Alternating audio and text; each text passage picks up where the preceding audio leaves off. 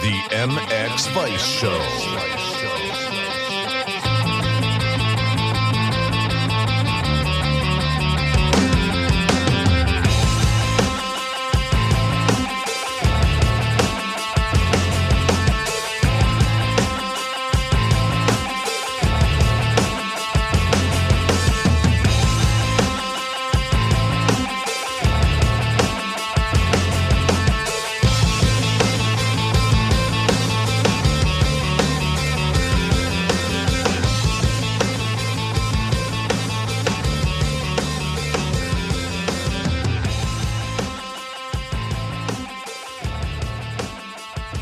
All right, welcome everybody to episode 150 of the MX Vice Show. We have another action-packed show ready for today. For this episode, we're joined by 1996 World Champion and former GP star who's also raced in America on top of many other things, New Zealander Shayne King. But before we welcome Shayne, we'd like to thank Parts Europe for sponsoring this one. Parts Europe distributes spare parts, accessories and rider equipment for all motorbike segments in Europe.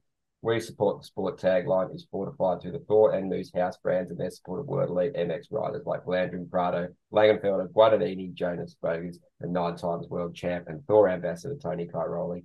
Your Parts Europe dealer has access to all the big brands for your motocross and enduro bike, neck and pro circuit, FMF, ODI, Cypher, Renthal, Recluse, and many more in stock, ready to be shipped. Check out their website at partseurope.eu or contact your local Parts Europe dealer.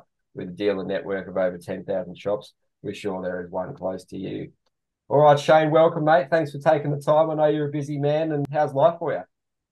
Good morning. Yeah, no, life is good. Just got back in from Europe. Been over there for another couple of weeks, and trying to get through that jet lag period. Actually, trying to wake up this morning, mate, was a bit of a hassle, which was guess means I'm getting back to the New Zealand time. But no, good to be here. Yeah, mate. Cheers, Dave. It'd be really good to have a chat. And obviously, speaking to one of your sons, Ryan, a couple of weeks ago, really level-headed kid, great future ahead of him. He's obviously been to Europe with you recently to do some EMX, and you guys were at the Kiwi team with the Nations, mate. But before we touch on all that, how was EICMA? How was meeting all those people at Alpine Stars and those relationships you built, mate? Was it a busy time, everything happening, mate? I probably flew, so you're back home now and back into work, mate. Yeah, no, it was really good actually. We had a good time. You know, Alpine Stars is a fantastic company, great people, very innovative, and the technology that they're bringing to all the aspects of the sports they cover is just second to none. And it's just great to be able to go over to Italy and experience all that. And Gabriella is just an incredible man. He invests so much into all the sports and riders and people. They've got a fantastic team there, and I just, it was great. And then obviously after heading back from Alpine Stars, I went to EICMA, the big motor show.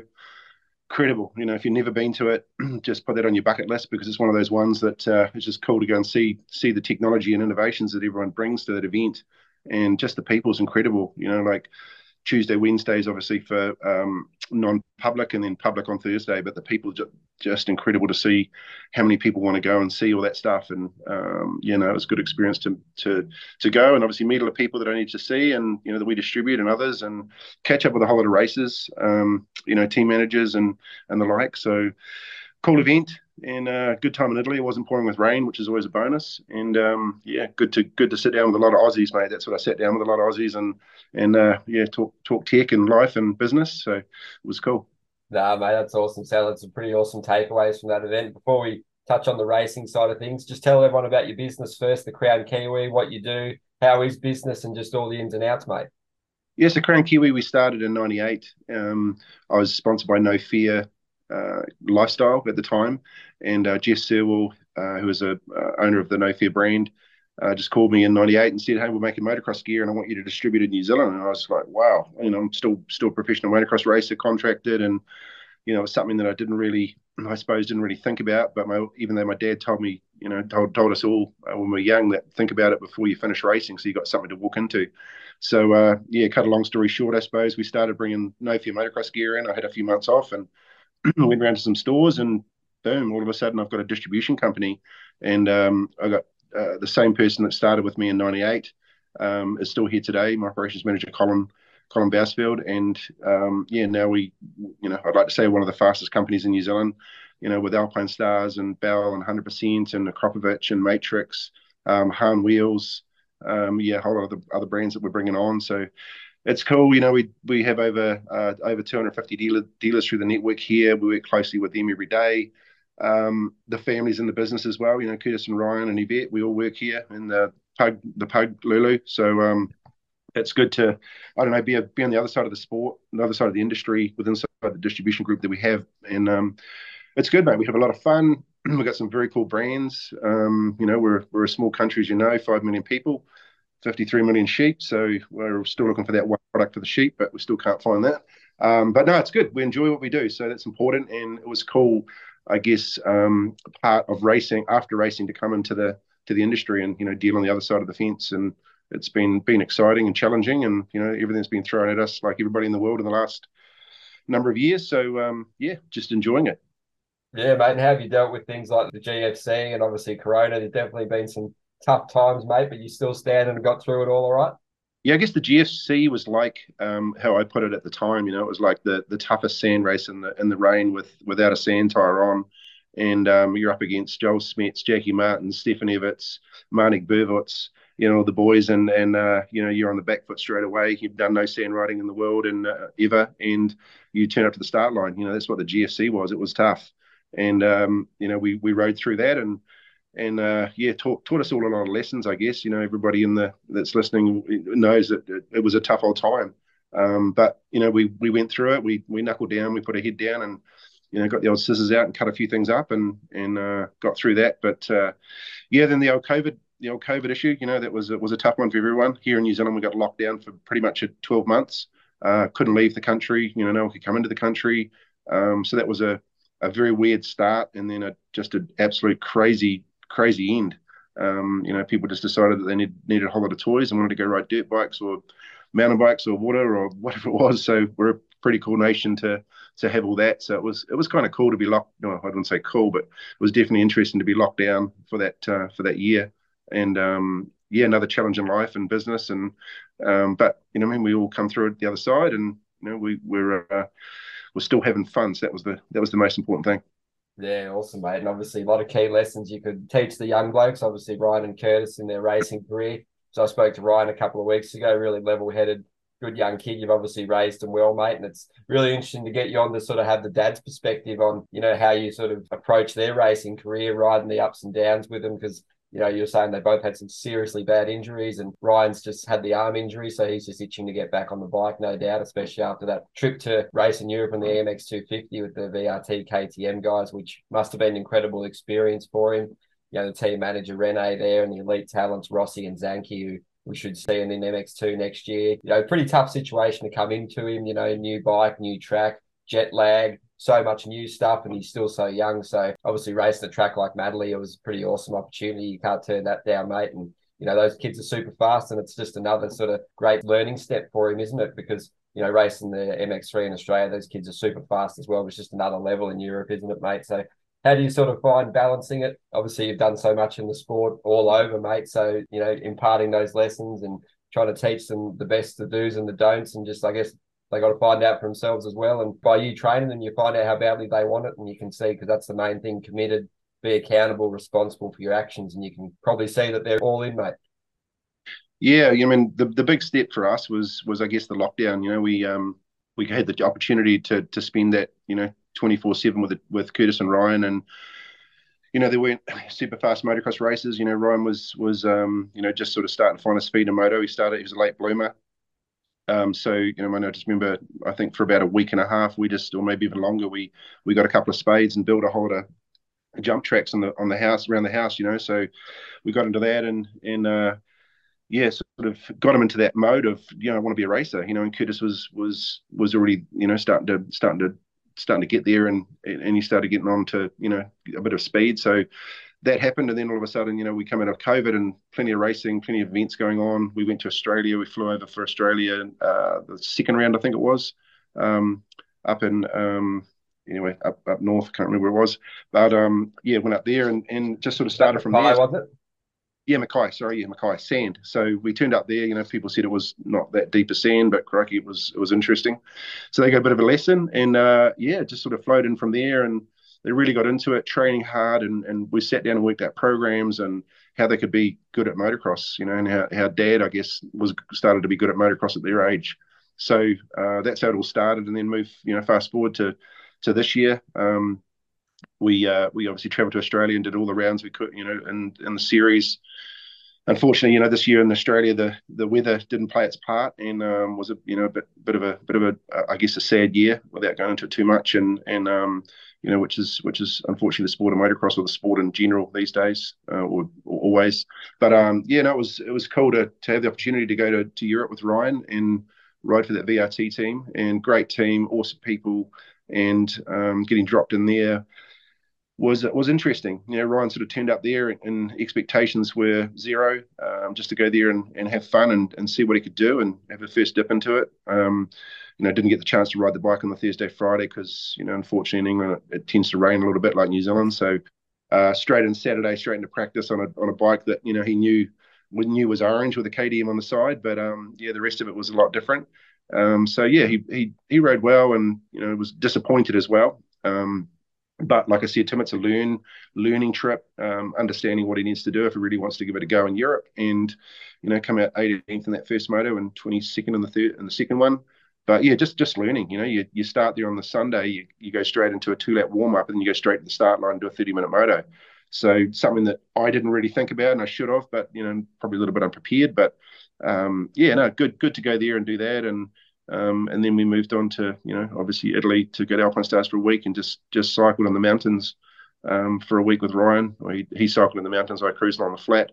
But it's good times. That's cool, mate. One of those sort of trips that you just gain so much from. And then in 2024, obviously, you'll be racing the MX2 class in Australia, which is stacked full of talent, speaking to a lot of the guys. So that'll be another sort of natural step in the progression, mate. And I guess you happy with the progress the kids are making? They're obviously developing well. The speed's coming, and it should only just be going up from here, mate. So I guess once Ryan's recovered, full pre-season mode, and then some racing in New Zealand, then ready to attack the Aussie series. Is that how it's looking? And I guess they're sort of gearing up for a big couple of months, mate, because this is that key sort of base building period where you get that fitness up, because once the season starts, it's obviously not heaps of time. It's sort of more that maintenance mode, and a couple of days on, so much recovery and a lot going into it. And I guess it makes it even more challenging, you guys living in New Zealand, traveling over to Australia. It's probably not the most ideal situation, but that's what you got to do to make it work, isn't it? Yeah, it is. I mean, motocross is a very difficult sport. Every sport's difficult in its way, but motocross is, you've got a bike, you've got the human body as well. You've got to make sure you're fully tuned. So if one doesn't work and one doesn't sync with the other one, then it can be a very difficult sport to learn. So, like I say to my boys, it's just a learning thing as you go along. You got to tweak everything. And the injury from Ryan wasn't ideal, but also in that respect, he's had a chance to work on the mental side of the game. He's still been training every day, running, cycling, and doing his workouts with the trainer and stuff. But Curtis has been full on. He's just been flat out riding as much as he can. Obviously trying to adapt to the new Honda as well. Boys have been on KTM from day one, and Curtis has been hard out. He's got a good program with Triple Eight Racing, Triple Eight training here in New Zealand. So Ryan, it's just a matter of getting through to next Wednesday and starting again. But I think it's good for his recovery. He's got a bit of time off the bike, which is probably important. He's been racing crikey since probably November last year, so it'll be a good time. It was a good time just to chill out and get back to recovering from what the sport does to the body. Yeah, absolutely, mate. Was there any chance you were thinking of doing the Aussie Supercross series? Obviously, the injury took that out of your hands, but was that something that was on the cards?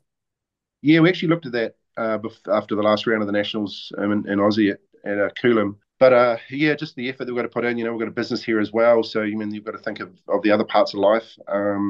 But we just decided this wasn't the year for the boys to do Supercross just yet. Supercross in New Zealand's just zero. We just don't have anything here at all. So it would have taken a lot of effort to make that happen. It was Europe, I guess, with the EMX race was important for Ryan. Getting Curtis back up to where he needed to be was the other important thing, and then planning for 24 with Australia. We've got New Zealand starts up here with the first races a few weeks ago. And then we start up here at Christmas time with the summer cross, which is going to be cool. Brody's going to come back. And then we obviously have Woodville Grand Prix, which is a massive event for us, Honda sponsored and just very, very cool event. Sounds like there's a lot of Aussies coming over. Josh Coppins we've got a couple of the Yamaha crew coming over. Sounds like Honda are going to send a few of the boys as well. Just a good sort of break for them to do some gate drops and at a cool track and a cool event. So it's just full on, it's full on nearly every weekend. And then we've obviously got the New Zealand Motocross Nationals that start the week after Woodville.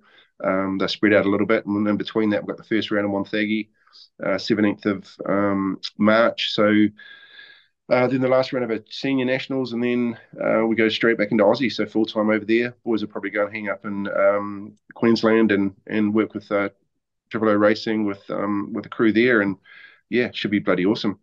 Yeah, mate, certainly a lot going on, that's for sure, mate. They should be pretty primed for the new season. And yeah, like you said, mate, getting those gate drops is so important just to come in as prepared as possible on that training base. So I was going to ask you, obviously, with being a dad, a lot of kids obviously don't listen to the dad so well. How are the kids on the feedback, mate? They're pretty receptive to what you say, and obviously you know so much, but sometimes they listen when it comes from someone else, mate. So they're pretty good on that side of things, and you find the message resonates. Yeah, I mean, they know what their dad's done. They know what their dad's like, and they listen a lot.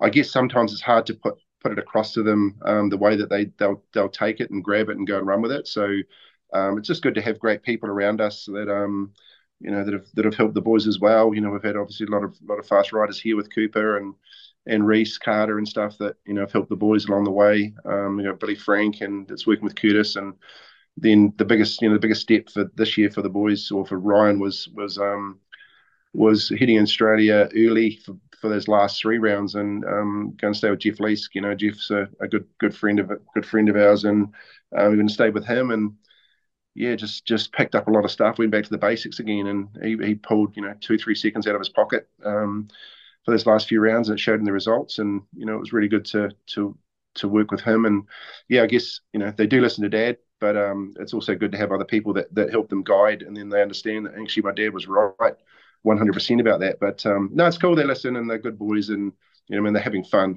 My big thing is that if you're not having fun, you're not doing good in your sport or in life. So fun first is my words.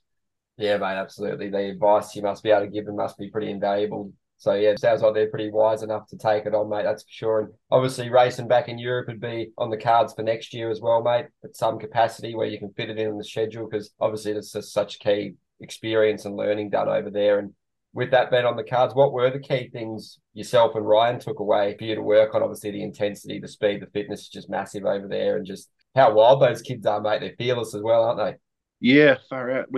I guess we took a lot from it, just to be able to sit back and sort of, watch, which was a cool thing for me with the VRT team, to sit there and, he was fully looked after 100% with the crew there. And it was just good to sit there and actually look at the things that Ryan was doing right and what he was doing wrong, and just make a list. And, didn't talk to him about it the whole weekend, but when we headed to Italy, just to be able to sit on the bicycle for hours every day, just talking about what we need to do and how we need to do it, and it's for both boys, So we learnt a lot, and he learnt a lot, and I think Curtis is definitely sort of him and Ryan get on very well, so they talk a lot, as you do, as brothers in the same sport, so they learned a lot as well. And I guess for me, it was a 3.5 weeks away. I went with my 17-year-old son. That was a cool thing to go and experience that, and just grow together.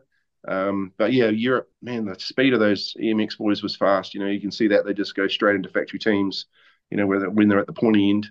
But yeah, just the level is just incredible in Europe. And back in my day, it was probably the same. People were like, man, you used to lap me, and it's just this. It's just the way that the sport is. You've got these very fast people nowadays. It seems to be there's a lot more riders that are closer, that can win a race.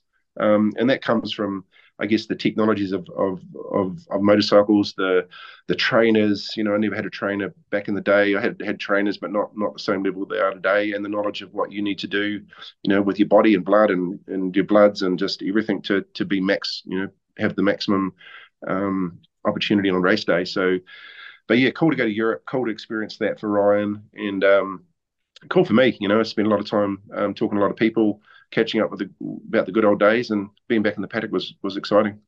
Absolutely, mate. Yeah, to sort of, yeah, like you said, do what you need to do and I guess prioritize the key areas and just get everything in a row. You can really make the progression. Like recently speaking to Max Speeds on a couple of podcasts this year, a couple of years ago, he was getting lapped in EMX, now he's getting top tens in MXGP. So definitely you can sort of get the pathway going pretty quickly once everything's in a row, mate. So that's pretty awesome. And I guess Ryan and yourself got a pretty good eye opener going to the Motocross of Nations. Obviously, you've done it many times as a rider, but must have been pretty cool just helping out Team New Zealand. Obviously, Harwood's a legend. Spoken to him, he's a really good inspiration the way he makes it work, balancing, racing in Australia and his full-time job. So, yeah, he's just absolute weapon, mate. So I sort of don't really know how he doesn't slot into the top five against all those factory guys in Australia and then go to the nations. Pretty cool. And obviously, Scott and Cooper all did the country proud, mate. So, how was France? Obviously, firsthand how wild the crowd is, mate. They look pretty next level. There was some sort of nutcases. The atmosphere looked kind of unrivaled in recent nations. It was pretty brutal, mate. So how was it for you? And I guess it was just good to be there, having a great time and soaking it all in. Yeah, just wow, what an event. It was just incredible. We always knew it was going to be probably the biggest event ever in the Motocross of Nations history.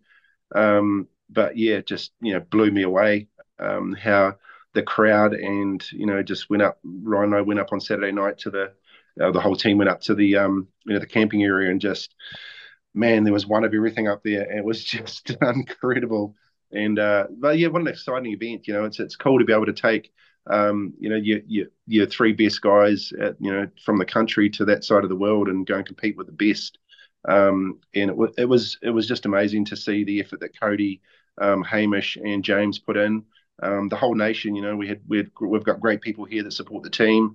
And Penny Holmes and John Penny, who used to be a motocross racer here in New Zealand, quite good, and used to win a lot of races. And then we've got Brendan and Dee from Best Build Construction and Wellington, good friends of ours that that contribute to the sport, and Dub Construction and Jerry as well. Jerry's a great man, so that it was cool to have a lot of people supporting the team.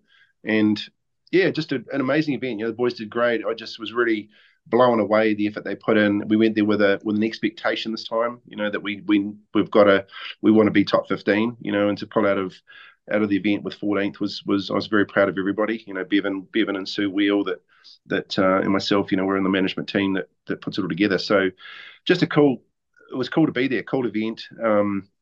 To have my son there as well, helping out, being the runner, I guess, carrying wheels, washing boots, doing all those things that he probably doesn't get to see that side of it when he's racing. So, yeah, really cool. It's just a great event. And man, I just couldn't believe when Hamish came in the corner in second in that moto. I was on top of the hill standing up there with the other team managers, and yeah, and I was just like, wow, oh, he's second. Kind of no expectation there, and he turned up second. So it was pretty cool to have that. And Cody and James, just the efforts they both put in to make it all happen was very cool. So lovely, lovely to have a great group of people, and awesome to have a result that was we can build on for next year. And Mandalay Basin is going to be just dynamic, probably crazier and exciting. So looking forward to heading to England next year with the team, and it'll just be an incredible event there. So yeah, Motocross of Nations myself, 2 times on the podium, Fox Hill and in '98, and then obviously Belgium, Namur. Namur was like my home race when I lived in Europe. So very cool to be on the podium. And I think I raced it 12 times, and just had results from the back of the field to the front of the field. So very cool.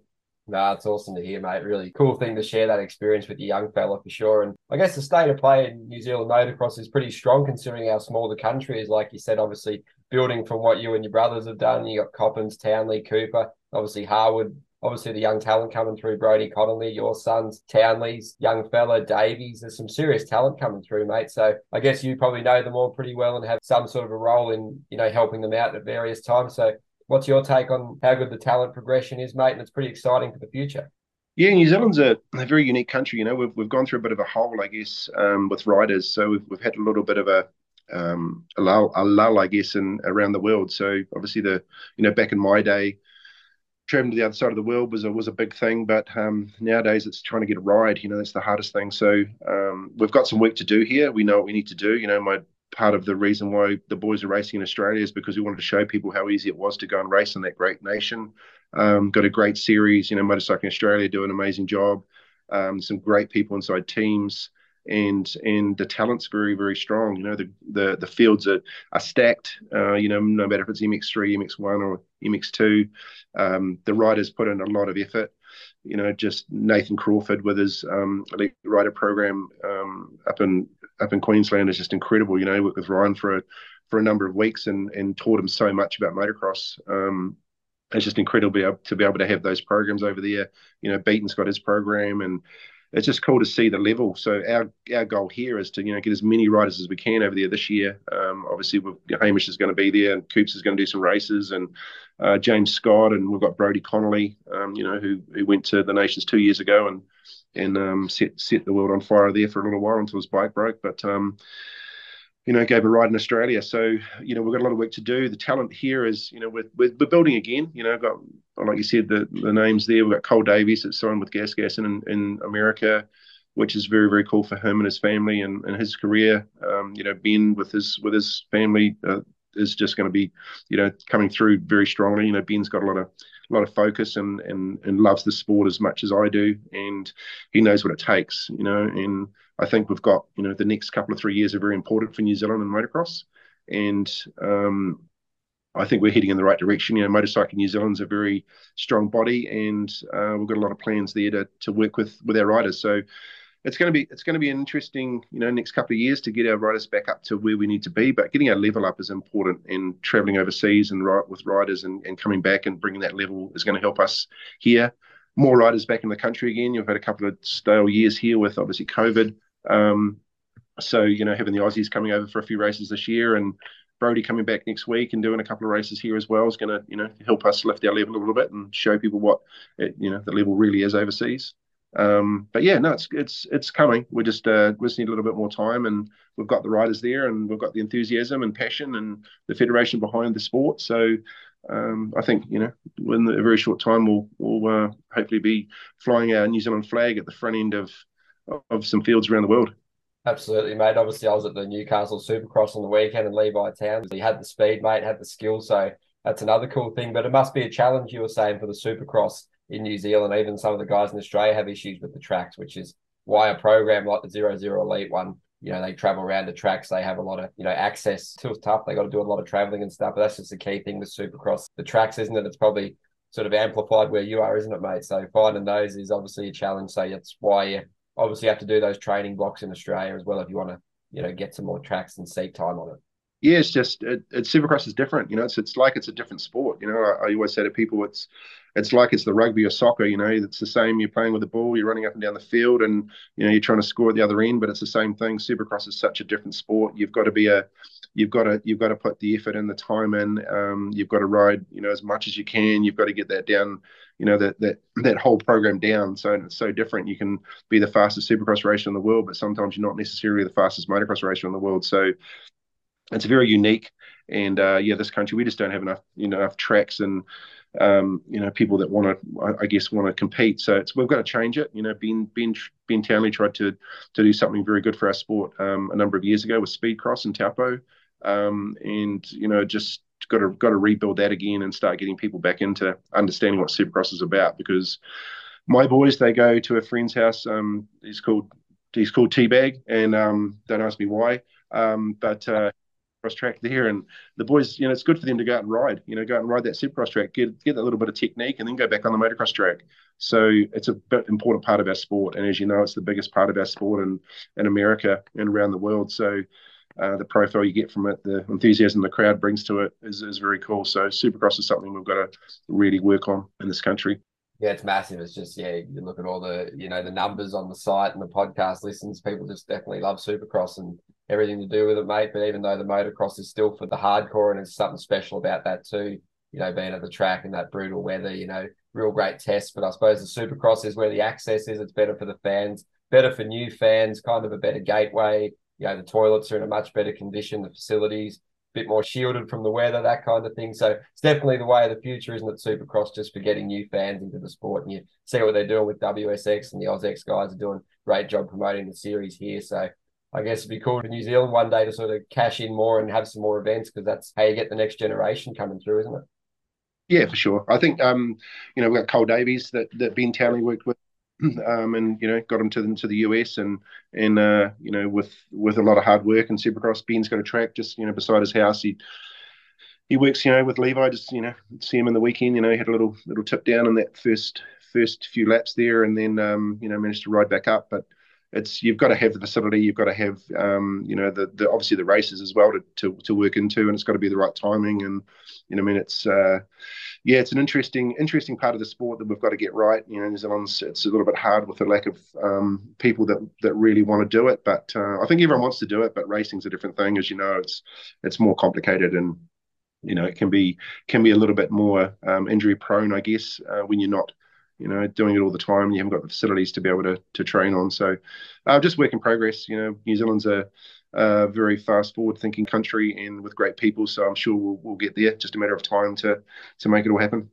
Yeah, absolutely. That sort of segues nicely into your Supercross sort of adventure to America on that big beastly weapon of a KTM, mate. Obviously, amazing experience. Probably wasn't the conditions, or the bike wasn't probably up to it to let you perform to your best, and just must have been so cool to do it. Obviously, those A1 whoops, you were saying, obviously the arms, you'll see that every day, mate, the scars from that one. But yeah, just how was it from your end, mate? Obviously, things would have been better if you had probably a more suitable bike, but it's all learning, isn't it, mate? And you sort of an experience you can never sort of forget and you can take with you forever. Yeah, Supercross in America was, it's a different thing, different league, different way of riding a dirt bike, and very cool, to have the opportunity to go there in 2000 with KTM, with factory KTM, and debut the 520 at the time was huge, and I guess the biggest thing I took from that was what the hell was I thinking? But it was my decision to do that. Mr. Pera, if he asked me if I really wanted to do it. Kurt Nickel was a team manager at the time, and we thought about it and just went, right, well, let's give it a go. We sacrificed a lot in Europe to go to America.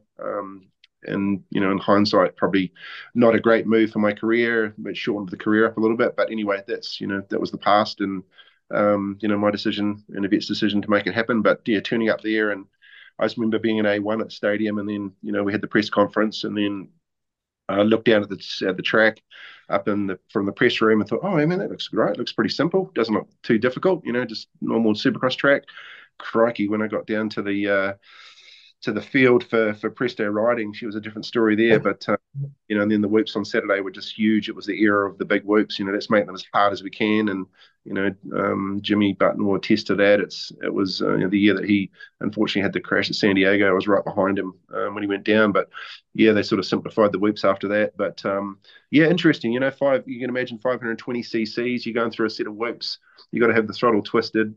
Being in the right gear, and you're getting halfway through and rolling the throttle off because it's going that fast on top of the whoop, grabbing so much traction that you don't want to fly off the boom on the other end. So it was cool. And one thing that I always remember, and Ricky Carmichael and I laughed about it a couple of times, is I sat on the start line and in the first heat race, and I said to myself, and I've never said this in my life, but I said to myself, whatever you do not whole shot this race. And I got out of the gate and I looked across and I thought, oh my God, I'm going to whole shot this race. And I don't know, mentally I must have backed off a little bit and let a couple of people go through. But I was fourth in the first couple of laps, and then coming up to the finish line tabletop, I think on lap 3, I was in fourth, and Ricky just gave me a full send off the inside and pushed me. Yeah, it pushed me to I don't know, to wherever it was off the track, and I just went, wow, welcome to America. So, it was a couple of cool things in Anaheim that happened, a couple of not so cool things, but what an experience, really cool to do that. We ended up with a 470cc engine in the end. Jimmy, my mechanic at the time, a good mate of mine, he from New Zealand, we just worked on a smaller engine because that 520 was just a handful. Some of those tight tracks, like Minneapolis and stuff, were just hard work. But yeah, man, the challenge, I was up for the challenge. We had a new bike, and working in America with KTM was amazing, and trying to figure out how we could make this bike work. And but yeah, what a challenge in Supercross. Holy, every week I went there and went, God, I wished I had a 252 stroke. But I didn't. My job was to ride the 520 and show KTM customers what this bike can do. And going out to the Motocross Nationals as well was pretty cool. Made quite a bit of money out of whole shots, which was good. We had a few sort of mishaps with the bike here and there, and wasn't the year to be. But yeah, man, look at KTM today. I guess that was the real start of the KTM factory program in America. So I'd like to say I've been a part of that, and it was really cool to work with KTM at that time and show the American people that that big beast was able to do both motocross and supercross. Yeah, absolutely, man. Must have been so cool. Did you enjoy the fans? Must have been pretty cool there. Absolutely wild, pretty cool contrast to Europe, where they're both great sets of fans. But what were some of the contrasts there, and how was the lifestyle, mate? You obviously would have enjoyed living in America, probably maybe even more than Europe. So how was it for you there, those two? Yeah, I guess the fans are cool. No matter where you go, when you're a motocross racing at the top of your field, the fans are always cool. You've always got great people, and I guess the difference in Europe to America is that in Europe they get to be close to you. They get to be a part of your program, and you've got fan teams and just all these things that people with chainsaws and Christ, just cool European fans. And then you go to America, it's a bit different. They sort of kept away, with Supercross up in the stands and they come in the pits. But yeah, just a different group of people. You can't compare them. The fans in America are as passionate about the sport as they are in Europe in a different way. And it was cool to be in both countries and just enjoy being a part of that, both being able to be both, be in both continents and do it. But yeah, living in America was good. It's one of those ones where you love going there for a holiday. When you're from New Zealand, it's hard to compare countries because we've got a beautiful country here. And if you people listening, if you've never been to New Zealand, definitely put that on your bucket list because we've got a very cool country. But we lived in San Diego and we lived the American life and it was fantastic. It was a good time of our life, and American people are great, and we enjoyed what we done, and just yeah, cool. It was a good experience. Do you get back there often these days, mate, or not so much? I haven't actually been back for a number of years. Obviously, COVID. Been to Europe a lot in the last year. We've only really been out of lockdown for a sort of a year and a bit, so haven't actually made it back to America since then. But man, I want to be at the F1 this weekend. I want to be at the A1 Supercross. I want to, like a million different things. But I got these two boys who race motocross in this business that we need to obviously make sure we're doing our job here. So, I'll get back next year for sure. We'll go back and have some fun over there. I love going to America and catching up with everybody as well. It's very cool. Yeah, mate, it's so cool. And obviously, back to Europe, obviously you did 11 years or so there. So must have been an amazing sort of journey. And I guess I remember listening to a podcast you did with Steve quite a few years ago now. And just the way you initially made the trip over, mate, it was pretty sort of basic, all the parts packed in the suitcase and then going to the race in the car and then just holding your own pretty much from the outset, mate. So I guess some cool memories like that. So just talk us through, how you made the decision in the early sort of stages of it, because it must have been a fairly sort of big way away from what your sons are doing these days, I'd imagine. Yeah, well, to travel from New Zealand back in the days, it was, before my era was obviously a challenge. So, we tried to, got got a lot of racing done here in New Zealand. Got a lot of racing done in Australia. Raced over in Australia a lot as well, and stayed, and did a lot of motocross over there. And then decided that I need to go to America, and we travelled to America in '92 and did a lot of races in America, and then we had opportunity to be a part of that sort of a second tier program in America with Yamaha and with Keith McCarty. And then my brother Daryl called and said, mate, you always wanted to be a world motocross champion, you got to get over to Europe. So next year went to Europe, bought a bike from Yamaha here in New Zealand, pulled it apart, put it in suitcases, and jetted off to Charles de Gaulle and Paris and met up with Oliver Perrin, and we rented a car, with Jimbo, my good mate, and I turned up to this race in Tom Song, had the bike in the back seat, and wheels off, handlebars off, and forks out, and pulled up there, and these people were looking at us in these big trucks and just thinking, what is this guy doing? Went out there, and I think I ended up winning the last moto, and they're just like, wow, I had all these people around us, and I was just like, oh, crikey, what do I do here? So just an amazing thing to do, to turn up with a bike and go ride, and spend a year, carving away at the international races, and then got on a 125 and started a 125 Grand Prix. And I got 1 point at the San Marino Grand Prix that year. And if you know me and the size of me, riding 125 back in the day, 90 Yamaha 125 was not really the best bike in the world, but No, it was cool, just great experience, and that sort of put me in good stead for the next years, and managed to obviously win a world championship in '96 in the 500 class. So that was a very fast learning curve for Europe, and then 11 years there with a lot of wins and a lot of races. It was pretty cool. Yeah, absolutely. I remember hearing you were saying, I think at 25 years old, you'd be world champ, and obviously it happened in '96. But yeah, just an epic achievement. Obviously, how much of a surprise was it for everyone back then? Obviously, because the year before you were a little bit further back, mate. So definitely, come up on those blokes and mate got the job done. So it must have just been an amazing year. And I guess talk us through the ups and downs and the key turning points for you in that title winning year, mate. Because not many people out there can say they've won a world championship, mate, and something you can hold forever. Yeah, for sure. Thank you. No, it's pretty cool to have a world championship for sure. It's something that I dreamed of, and at 16 years old, I wrote down on a piece of paper that I want to be world champion at 25. And my dad signed it. I signed it. Still got that piece of paper today, and I won the world championship on the 8th of September, 1996, and on the 9th of September, which is my birthday, I turned 26. So achieve that goal. It just proves that if you write stuff down and you really work towards it, and you can achieve it. So, and had fun the whole way through. But yeah, 95, I guess 95, I finished ninth at the World Championship that year. And it wasn't from a lack of speed or trying.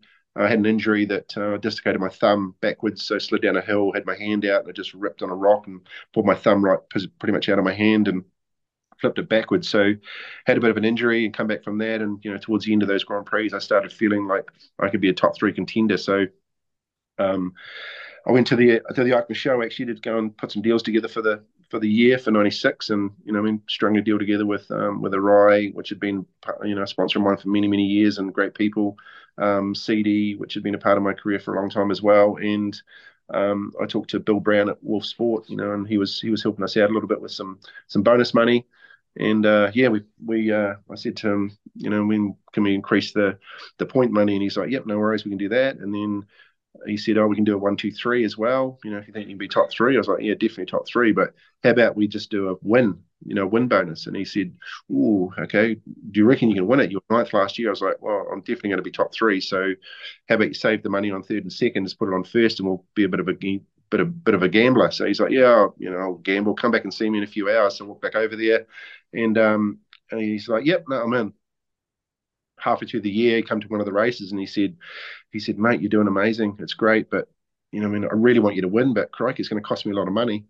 And yeah, I think he said to me, I don't know whether it was a joke or real, but he said, I have to sell my helicopter to pay your bonus. So yeah, it was an interesting one, but yeah, I believed in myself. I did everything I could to make it happen. Great people around me, and great bike with obviously the KTM 360. KTM were unreal, Masodon Motors, and Uli from Silent Sport, and just all these people that were a part of us, the Tara program group in Germany, and we won the German Championship that year and the World Motocross Championship 500. So very cool year, and it felt so easy. It was like nothing was a problem. Just hopped on the bike, go road. We got our bike stolen out of the back of the van after the French Grand Prix. We were inside Pizza Hut having dinner, and someone had just decided to open the back door and take both the bikes out. They obviously followed us from the track, and it ended up being the mafia that took it from somewhere down that way in Charleroi, which wasn't good. But yeah, built a new bike out of a practice bike. The next weekend went to Portugal and yeah, won the Grand Prix there. So nothing seemed to faze me, and just enjoyed what I did. And like I said, great bike with that KTM, and great people around me, and just all clicked into gear. So cool, yeah. So cool, mate. It's a pretty cool lesson that in motocross, the rider can make such a big difference, like a lot of the motorsports like F1 that's really dependent on material. But with motocross, obviously, like you said, mate, having the bike stolen next week, still go out and do it. It's pretty cool, mate. So if you do all the pieces of the puzzle are in place, you can sort of make it happen, can't you, mate? So it's probably pretty cool lessons to teach the young lads too, isn't it? Yeah, no, it is. It's just, it just shows you that. I guess that where I am in business at the moment, or just for the last 20 years in business, is that there's challenges in life, and you just got to work through it. And it's not like we're the first and we won't be the last. So you just got to get your head and get your head in the right place and put the effort in. And sport is a big thing about putting effort in. You got to put the effort in. You got to really work out yourself. What one rider does not necessarily is going to work for another rider as well. I've got two boys, and what works for Curtis doesn't work for Ryan, and vice versa. So they've got to figure that out as they grow. And in life, we've all got to figure it out and just move on. So I like to say my motocross career helped me more than schooling. Go to school, kids, but helped me with my business. I challenge myself every day. No matter what we do, and we enjoy what we do. So just like that sport of motocross, you got to make sure that we keep everything in the right momentum. Yeah, it sounds pretty cool, mate. Obviously, it's not easy, and it sounds like you didn't really place limits on yourself, mate. You just sort of the possibilities were endless in your mind, and you sort of went out and chased them and achieved them, which is really cool as well, mate. And just battling it out with some of those heavy hitters, I guess. Puzar, Coyote, Smets, Everts. There's just so much going on back then, mate. So how were the sort of rivalries you developed and cultivated, or even friendships with a lot of those guys? I guess you look back now and you probably catch up and have plenty of cool bench racing chats with them. All those cool stories you'd have, mate. So some of those sort of battles, tell us through them and some of the sort of key players and maybe pushing you further, I guess, to get to where you were. Yeah, all the people I raced with in my career motocross was just fun. Like I always took it as I just turn up there and give it my best, and I know I've done the work. I know I know I'm ready, and just go out there and do what you do and what and that was kind of my way. And I guess '96 was the year of the Joel Smets Shayne King big battle. The Belgium versus the Kiwi. Belgium obviously behind their countrymen, and just to be able to understand that. So just becoming, I really become friends with a lot of Joel's supporters, and because I loved it. I loved the battle of getting on the track with Joel and not knowing what he's going to bring today, because he was incredibly fast and incredibly talented, and just to be able to turn up there and try and be better than him every weekend was the mission. So I just experienced everything from the happy Joel to the English speaking Joel to the French speaking Joel to to the one that just come up afterwards and just said, man, that was a great fight. It was a really cool fight. But what I really loved was living in Belgium, and the press people and all the people that were like trying to sort of push Joel and myself apart, as racers, because as racers you get on the start line and you've got this mentality that you just want to win, and everyone's got that same mentality, I guess, when they turn it to the start line. But the one that's done the work and puts it all together in the race is the one that usually does have the the better results. So they try to push us apart and try to sort of say things to Joel and say things to me that Joel said, and just got really sort of fiery. But I just took it on the chin and went, oh well, that's the way it goes. So let's go race. Let's put it on the racetrack and see what happens. But no, great experience, racing with. We never really got to race the 250 or 125 guys much because we had our own championship. So back in the day, 125 championship was separate to 250, separate to 500. So they might be in Spain when we were in Belgium, and 125s were in Italy. So we only really raced, Pizarro and Everts and Tortelli and Pichon and all the boys at Martens too. Yeah, French International. So it was, it was cool. I used to go there, and we had so many French international races. It was so cool to turn up there and race those guys, because once again it was another challenge. So, beating Stefan Everts was definitely one of my goals. That was a cool thing. I remember I beat him in Bourg-Lone and caught him and passed him, and he was obviously having an off day, maybe, I don't know, but just it was cool to battle with those guys in my career, and obviously nations and all that stuff. So it was a great experience. Battling with Jackie, got a couple of great stories with Jackie, and we just caught up together in Eichmore. Actually, it's always good to catch up with Jackie. He's a great talent in motocross, and the big Belgium that just was a beast in the sand, and no, it's really cool. It's pretty cool. I think I remember hearing a story about that where you were sort of like almost getting rugby tackled off the track, and there was a few incidents there, wasn't there, mate? Yeah, Jackie. I don't really know what the story was. I didn't really let it get to me too much, but it was about taking Shayne King down, and that was the plan. People getting paid and all the rest of it to take Shayne down. So at Lerip, and Jackie cleaned me out. Whether it was his mistake or what, or I'm not sure, but to to my knowledge, I wouldn't have a clue. Didn't really bother me. But yeah, coming after the race, and all I wanted to do was, I don't know, knock his head off, and I don't know why, because that's not me. But I threw the bike down when I come in and just ran over to the wash bay area, and luckily Zep Holbucker basically grabbed me. But yeah, I don't know why. I just, afterwards I thought, what a stupid thing to do. But at the time, I guess as a racer, when you're in that heat of the moment, these stupid things happen. But yeah, no, Jackie's a great. He was a great competitor. Loved racing with him, Johan Boone and all the boys, my brother and stuff. Those eras, and today we can sit down and have a good laugh about it all.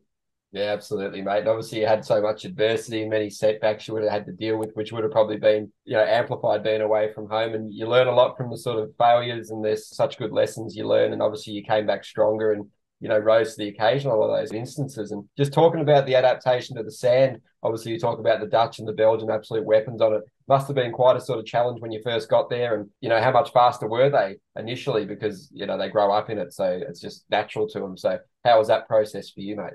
Yeah, I guess it's like looking at, you're out there riding around, and then you put your mechanic on that's got no experience, and he hops on your bike with all your gear and goes rides, and you sort of watch him and go, that's kind of it's kind of what you look like, very slow. So no disrespect to the mechanics, but just no, it's an interesting condition. Sand is a tough old gig. I think it took me around 4 years to really understand how to ride sand properly, how to go fast, and how to be confident, but still not as fast as those top sand guys. And the reason why everyone lives in Belgium these days, all the teams, is because they've got to be good sand riders, because you can win and lose a lot at a sand race. So, but yeah, I just couldn't believe how fast the riders were. I remember going to Ulman Honda Park back in the day, and Stefan was there, and he was riding around like on his tippy toes, and arm pump in 30 seconds, and 5-minute motos, and the sand holes are deeper than over my head, and I was just like, how do I get as fast as him? But watching, learning, doing, and I remember getting to Europe, and the first thing I did was just load the van up every day, drive up the road an hour, go to Lommel, ride there all day on Monday when the track was flat, go back, repeat the next day when the track was a bit rougher, and just do that, week in, week out. And, you destroy bikes, you destroy your body, but you kept on tuning back up and trying to learn how to ride it. And, sand was the make or break of motocross, back in the day, to try and figure it out with those top sand guys. But, now you've got to be an all-rounder. You've got to be an all-rounder. You've got to be good and hard. You've got to be good in, in between that and sand. And, bike setup's massive as well. So, but yeah, no, what a challenge, but really, really cool challenge to master. Yeah, absolutely, mate. What were some of the sort of your favourite tracks going back then? Obviously, Namur was a special beast, and you mentioned Lommel, all those French and Italian ones, even Fox Hill. What are some of the sort of key memories and favourite tracks for you there, mate? Obviously, some of them aren't around today or not raced on the world scene, so you must have been exposed to some pretty cool stuff and some pretty bizarre sort of setups back then, I'd imagine.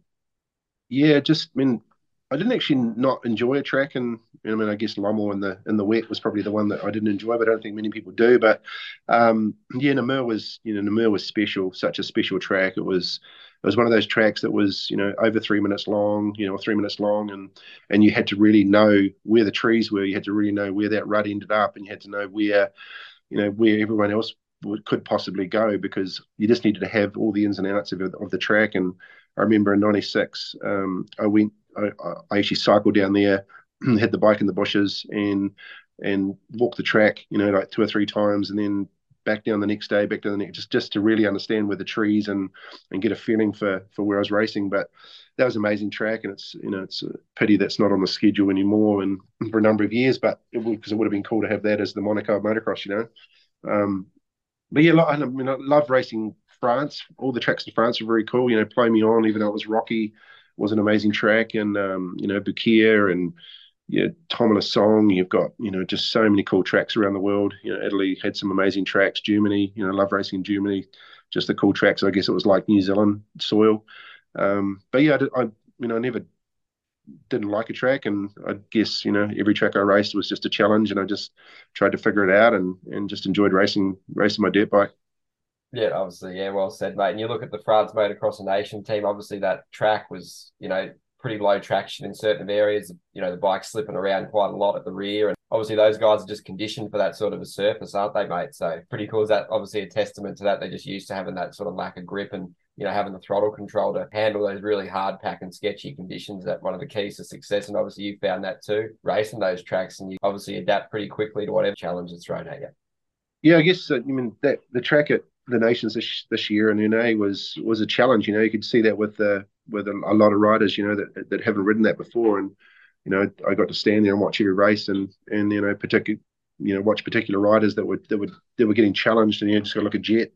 The first moto, it really looked like he was sort of trying to figure himself out, and then by the end of the day he was a master. But that was a brutal track. You didn't really get to see a lot of how it formed and how technical it was, and you had to really, I guess, be a bit of a unique racer there. You couldn't just be the guy that just sat there and twisted the throttle and changed the gears and did the thing. You had to really work and think about lines and the changing lines that happen in every moto. So because you've got different CC bikes, you've got different riders, so the track just forms so much different to, I guess, what a Grand Prix would maybe form.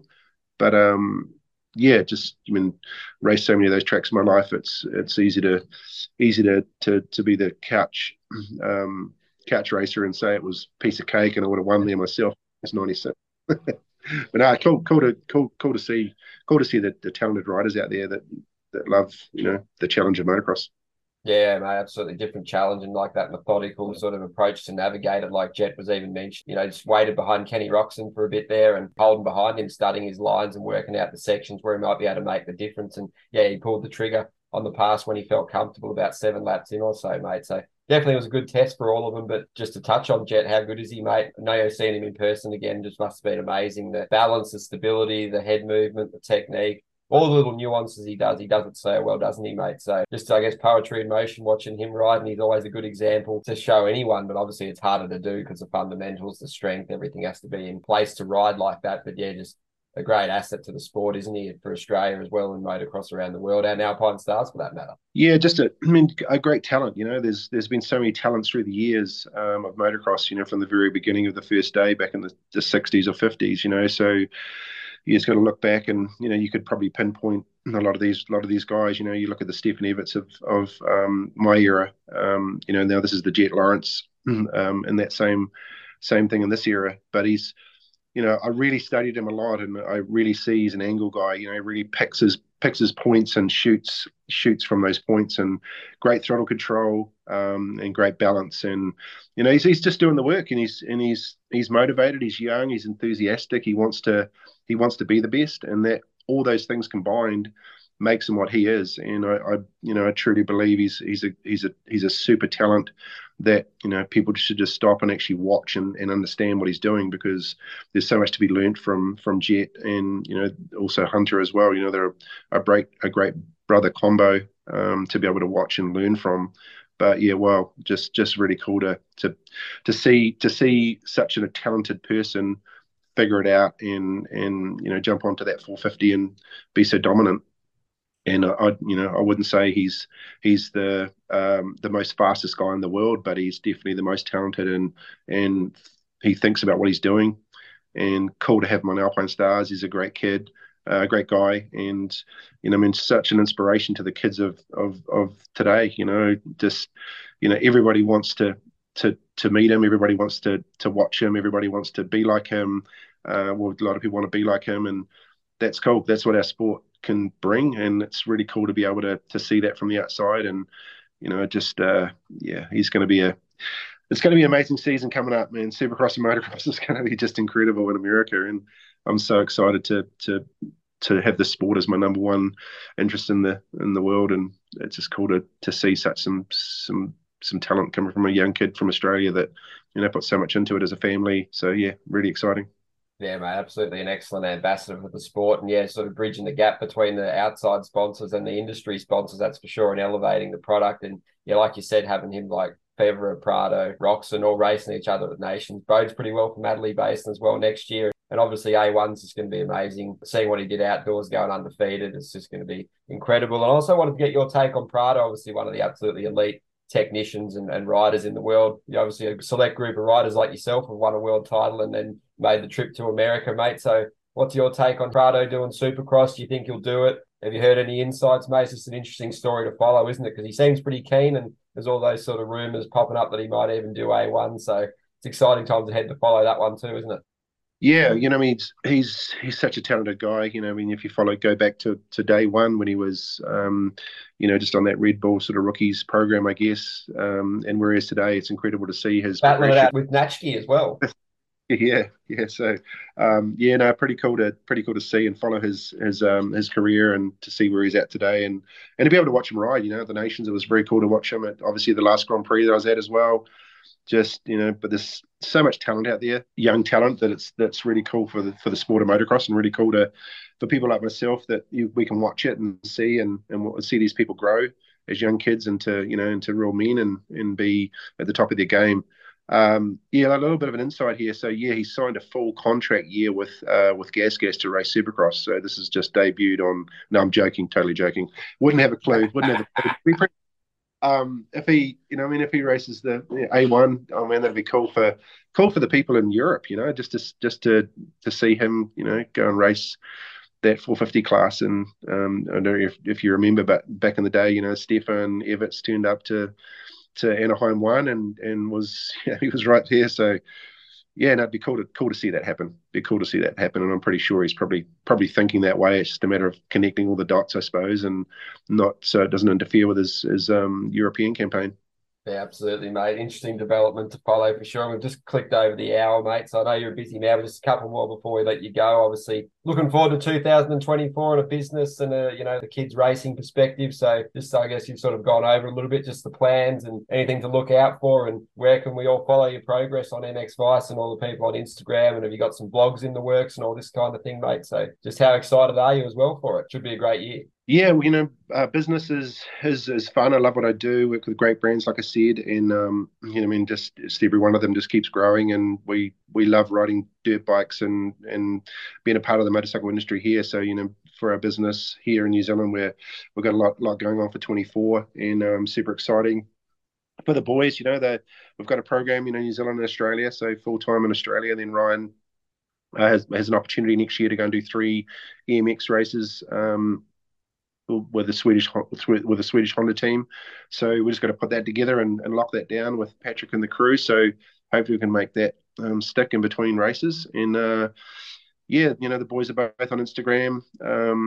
And obviously myself, I try to track as much as I can with the boys and, live my life through them now rather than them living it through me. Follow us on Instagram and, see the life of the Kings in New Zealand. And like I said many times, I love what I do. The industry is amazing, got great people, and I enjoy going to the race and being on the other side of the fence. Water blasting bikes and cleaning their filters is just my dream. I love it.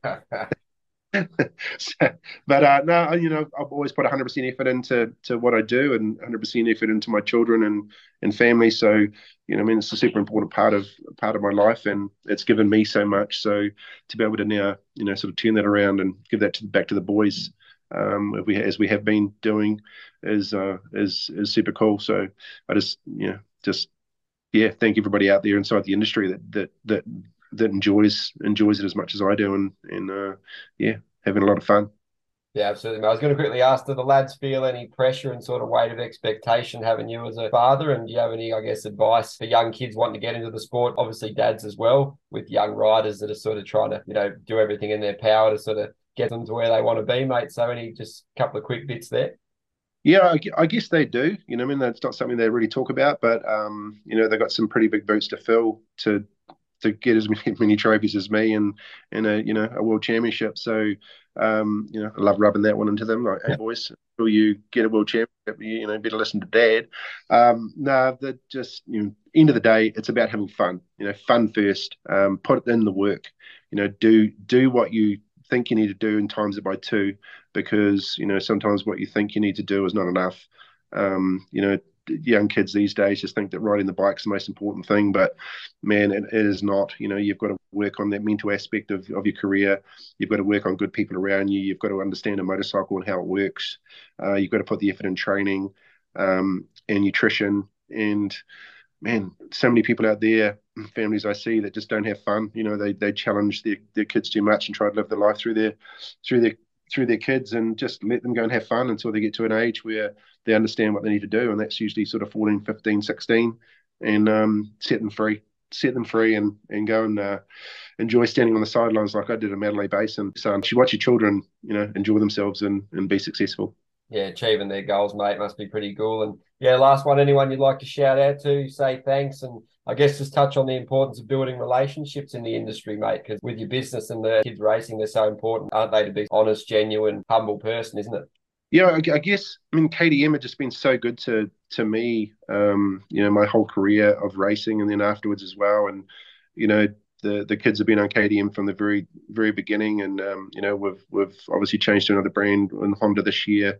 And, KDM, just want to say thanks to them. They've just been so good to us. And I love them. They're a great part of my family. I'm in their history books with in the motor hall with my bike in there. And, Mr. Piero, that was his first ever world motocross champion. And when he bought the company, and it's just cool, from Sal Nariana in America to Jeff Leask in Australia and the crew over there now. Now that Jeff's not there, but yeah, just it's been awesome. Been awesome to race with a lot of people that are now inside this industry on a different side. Pit Byra. There's just so many cool people out there. But just thanks to the industry. The industry is very cool. It's a great fun industry to be in. It's something we all love and get passionate about. And man, I'm just looking forward to the Supercross. I can't wait. I'm excited. But good luck to all the riders. Enjoy the sport for what it is, and love what you do, and challenge yourself every day. Yeah, mate, well said. Absolutely look forward to covering it. And it's been a great chat, this one. Really appreciate you taking the time to join us, mate, out of your busy schedule. So cheers for that. Before we let you go, I'll just thank AS3 Performance Parts, the home of aftermarket motocross and endurance parts. From hardware and protection parts, including skid plates and radiator braces, to performance cooling parts, such as silicon radiator hoses and oversized impeller kits. AS3 also have a huge range of brake, clutch, and gear levers, all with different features and adjustability. Check them out online at ascperformance.co.uk. All right, thanks again, Shane. Been an absolute ripper chat. Look forward to chatting again one day as well, mate, and all the best with everything for you and the family, and we'll touch base again soon. Awesome. Thanks, man. You have a good rest of the day. No worries, mate. Will do.